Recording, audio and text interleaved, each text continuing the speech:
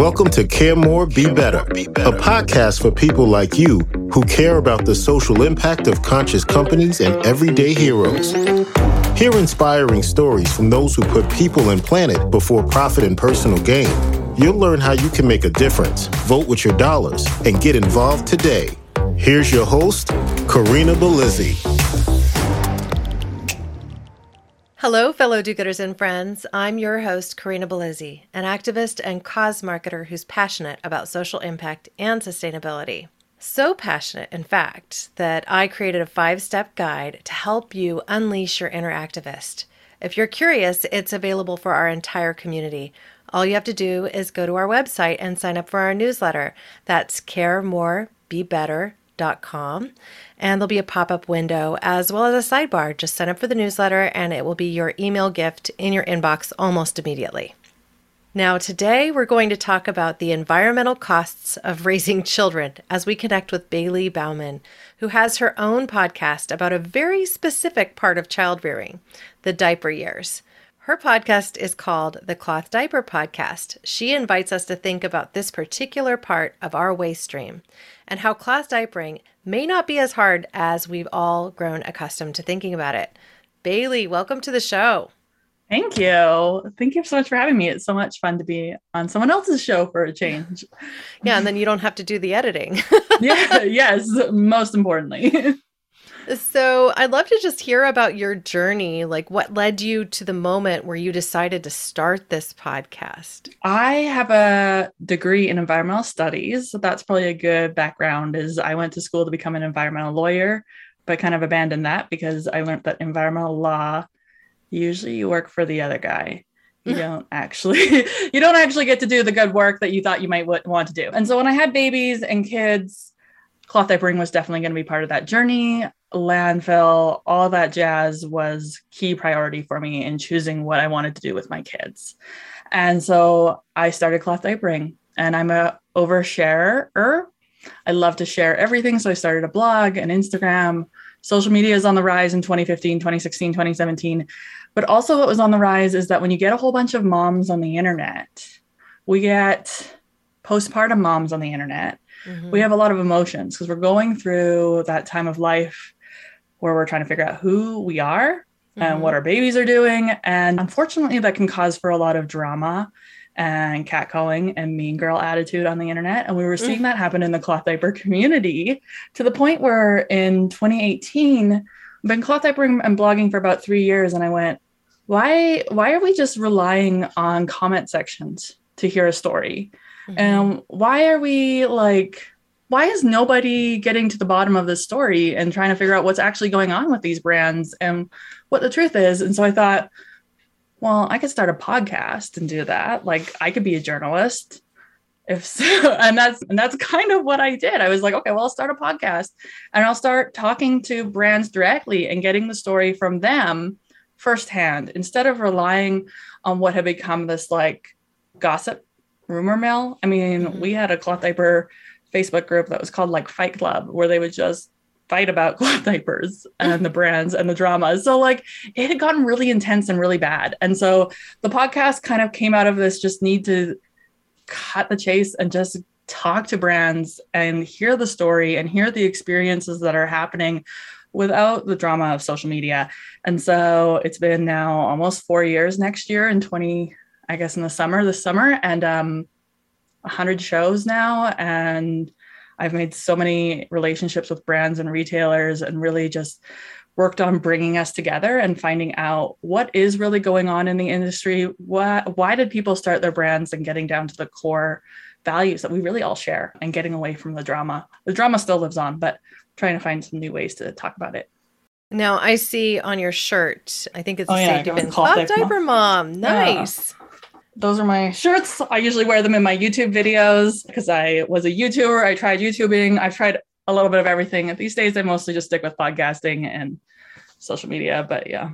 It's a great way to get in connection with an audience and tell a story deeper than you have the 10 seconds for on TikTok or whatever. So, well, that's social media. We were just like getting glimpses of stories or what the algorithm feeds us. And so podcasting has really given that opportunity to share that full story and get to know people's like real passions. Like there's so much passion that goes into my industry, into this industry. Okay, so I did prepare a couple of statistics for our audience because I think it's important that they understand. Yeah, well, I'm curious. Right? Okay, so it can take up to 300 years for a single diaper to decompose in landfill. Now, I don't know that there's a more shocking statistic than that. I think that's the same for a plastic bottle. So that was surprising to me to see that it would be so long. Now, this is a traditional diaper, the Pampers or Huggies or whatever that you're used to from that perspective. There are more eco-friendly ones, and so I'm sure that proponents from Seventh Generation or the Honest Company would have a thing or two to say about how long it actually takes their diapers to decompose. But still, up to 300 years. And if you think about the fact that for a single child, you're likely to go through about 100 diapers a month, and you could be potty training them for 3, sometimes even 4 years. That's a lot of diapers. That's a lot of space in landfill, right? So, and then the other one that was surprising to me, I didn't realize that disposable diapers didn't exist before 1961. So I think that's an important thing to think about. It was Victor Mills who first created Pampers, and they were made available in 1961. It's not been very long. It's not very long. 1961, what's that? 60 years.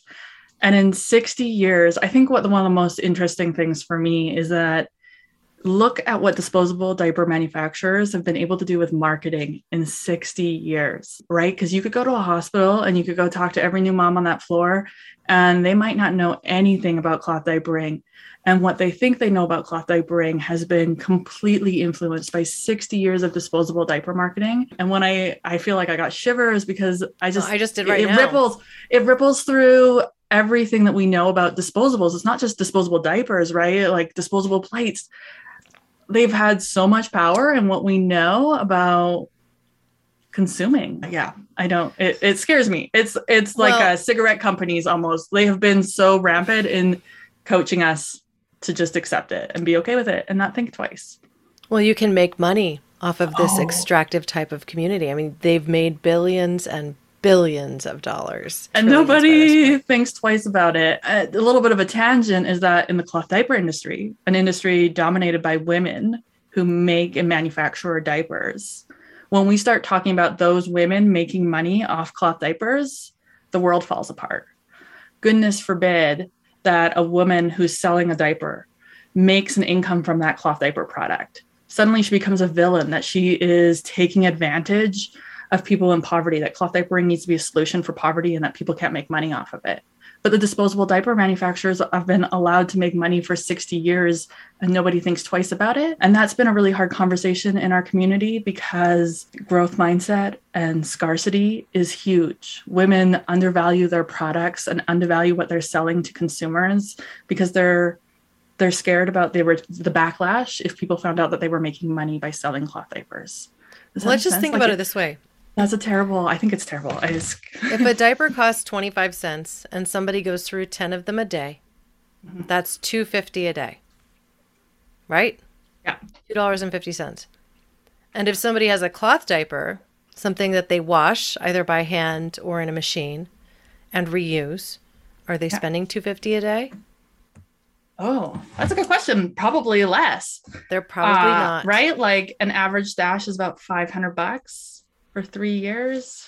Yeah. And not only that, so it's actually a cost saving. So I want people to think that way too. The other piece of it is that the outer shells of the diaper, I see handed down from mom to mom to mom. So it's really just the guts of it that you're talking about, right? And there's something else that I think people need to think about when it comes to potty training. One of the things that I think makes potty training a little harder for kids is the fact that these diapers are so quick to moisture wick that they don't sit in wetness at all. And so they're basically sitting in this jelly that's absorbed the pee or whatever. And sure, they might not get diaper rash, but they're being encouraged to sit in that for a longer time. They don't realize that they've necessarily gone to bathroom the same amount.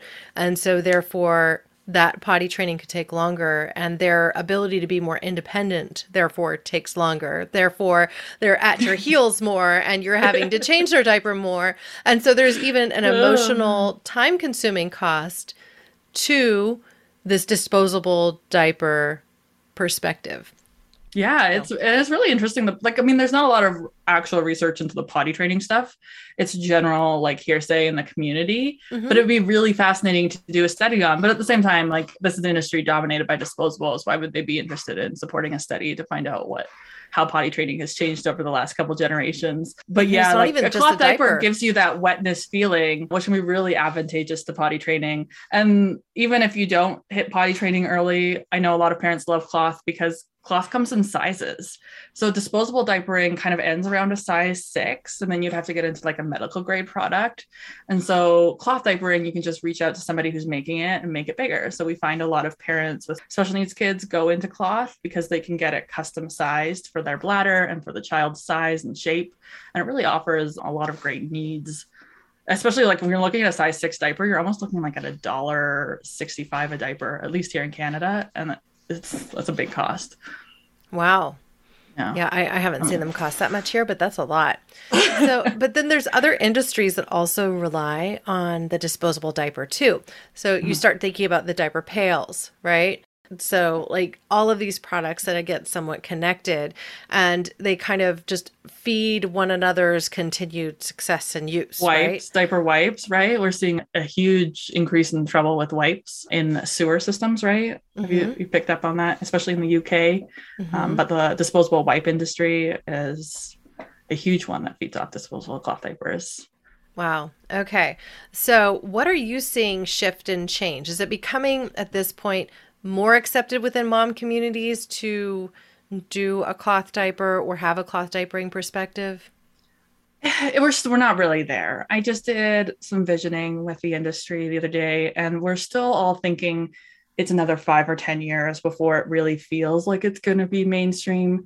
We're still having a lot of conversations with new parents who didn't even know it was an option. So we're working on it, but it's been slow to pick up. We had a big boom in 2020 with supply chains shifting.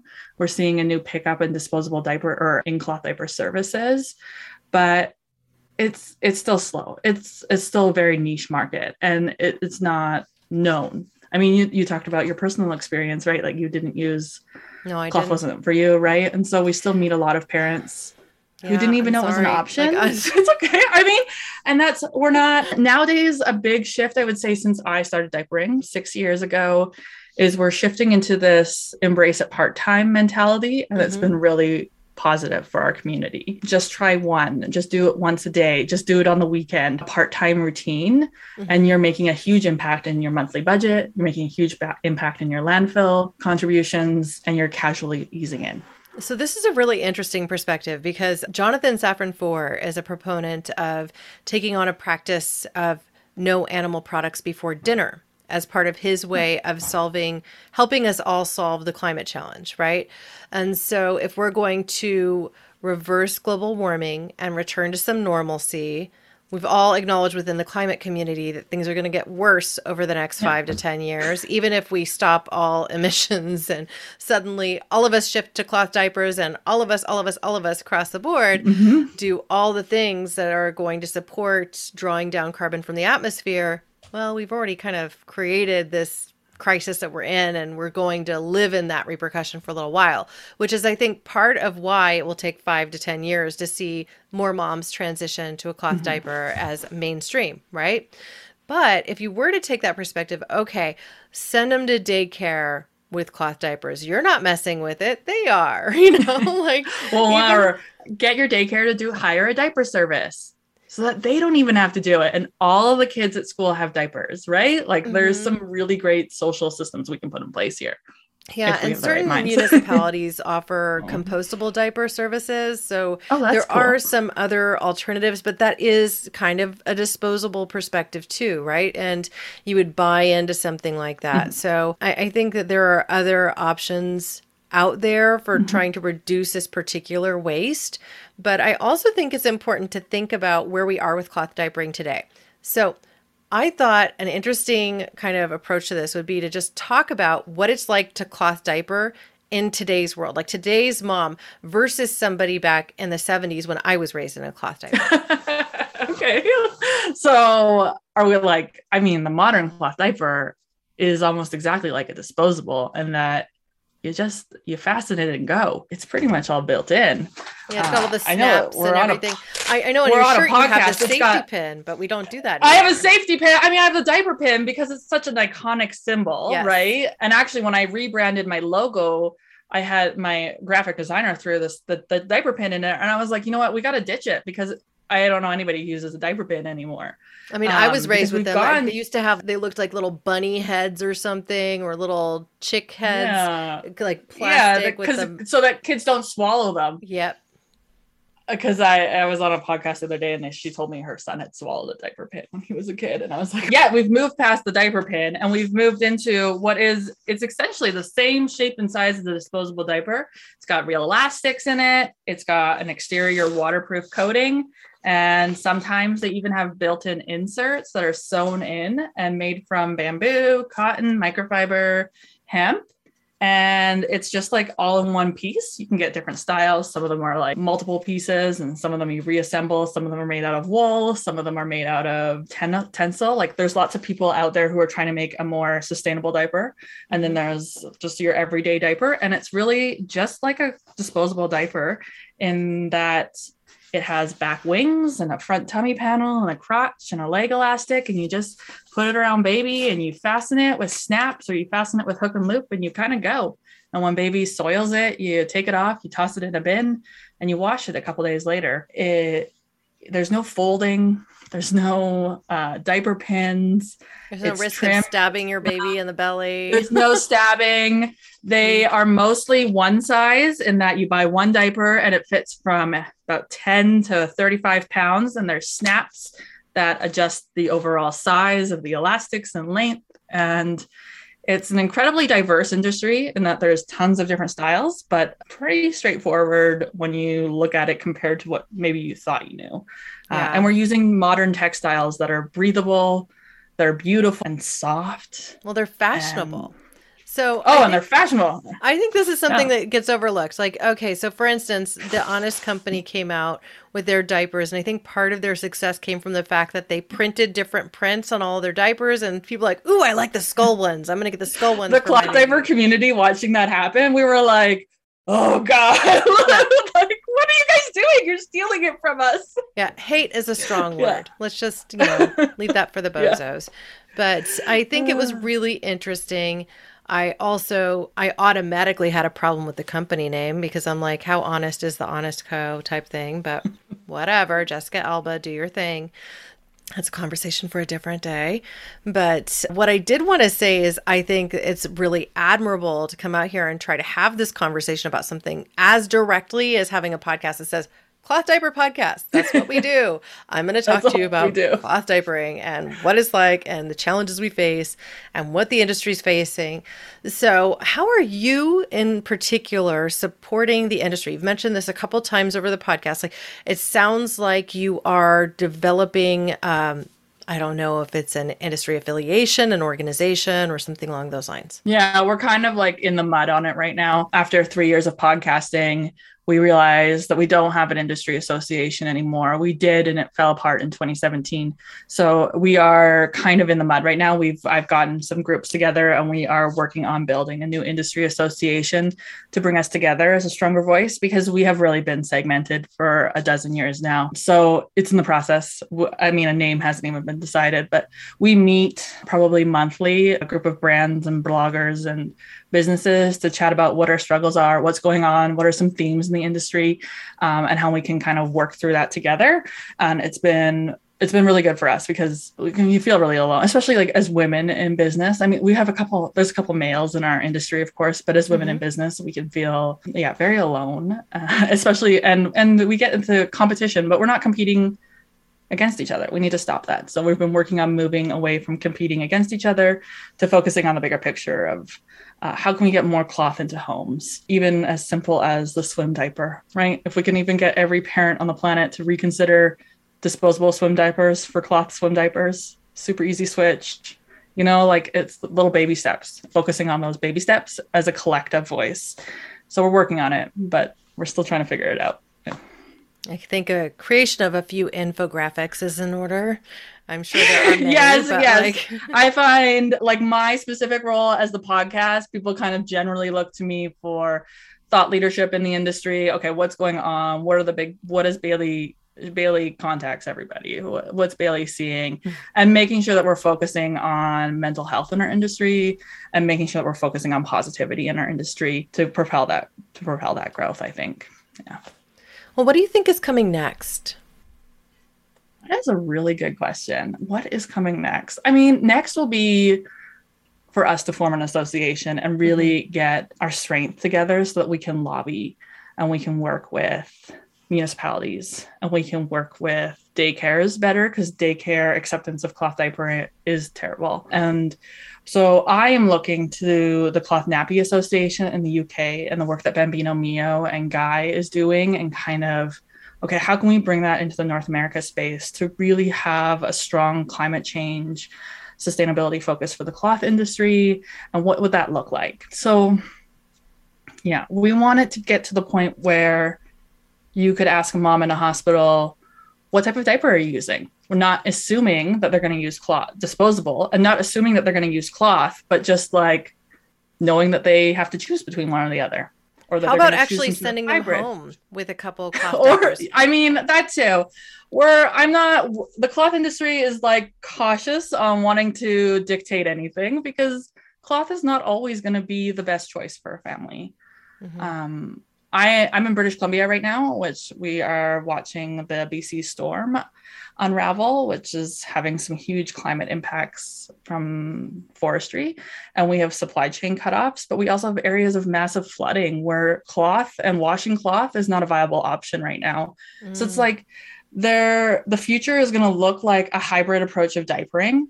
And it's going to be cloth is a great option for some families who have access to water, electricity, detergents, and disposables are going to be a great option for some families as well. And making sure that we work with the disposable industry to make a better disposable, a compostable disposable, whatever that looks like. Recycling disposables doesn't seem to be like a viable long-term, like from what I'm reading, but yeah. Also watching the BC storm destroy access out of the Port of Vancouver is interesting, because when supply chains cut off, what does that mean for disposable families? Cloth as an option can be a great choice. It's about finding a world of options, I think, is what we're working on.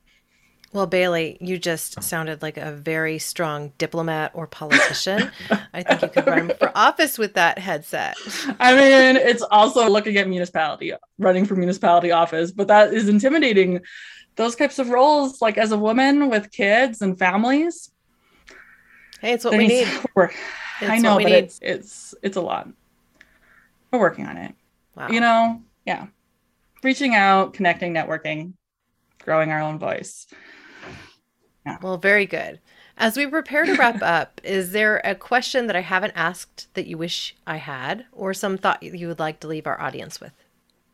You know what? We've covered so many amazing topics today that I love to talk about, but I don't really get to talk about, including women's worth in this industry and supply chains and the lifespan of a diaper, that I really think you've done a really great job of kind of answering everything that I think people would look at. I know a lot of times people will look at the price of cloth diapering and have a little moment of panic. And that's where just casual part-time. And I also probably would really want to emphasize that the diaper service is making a comeback. And if we're going to look at sustainability, the diaper service is really where it's at, because it's a shared economy. And the diapers are going back and they're circling, and it's one person washing in a commercial facility.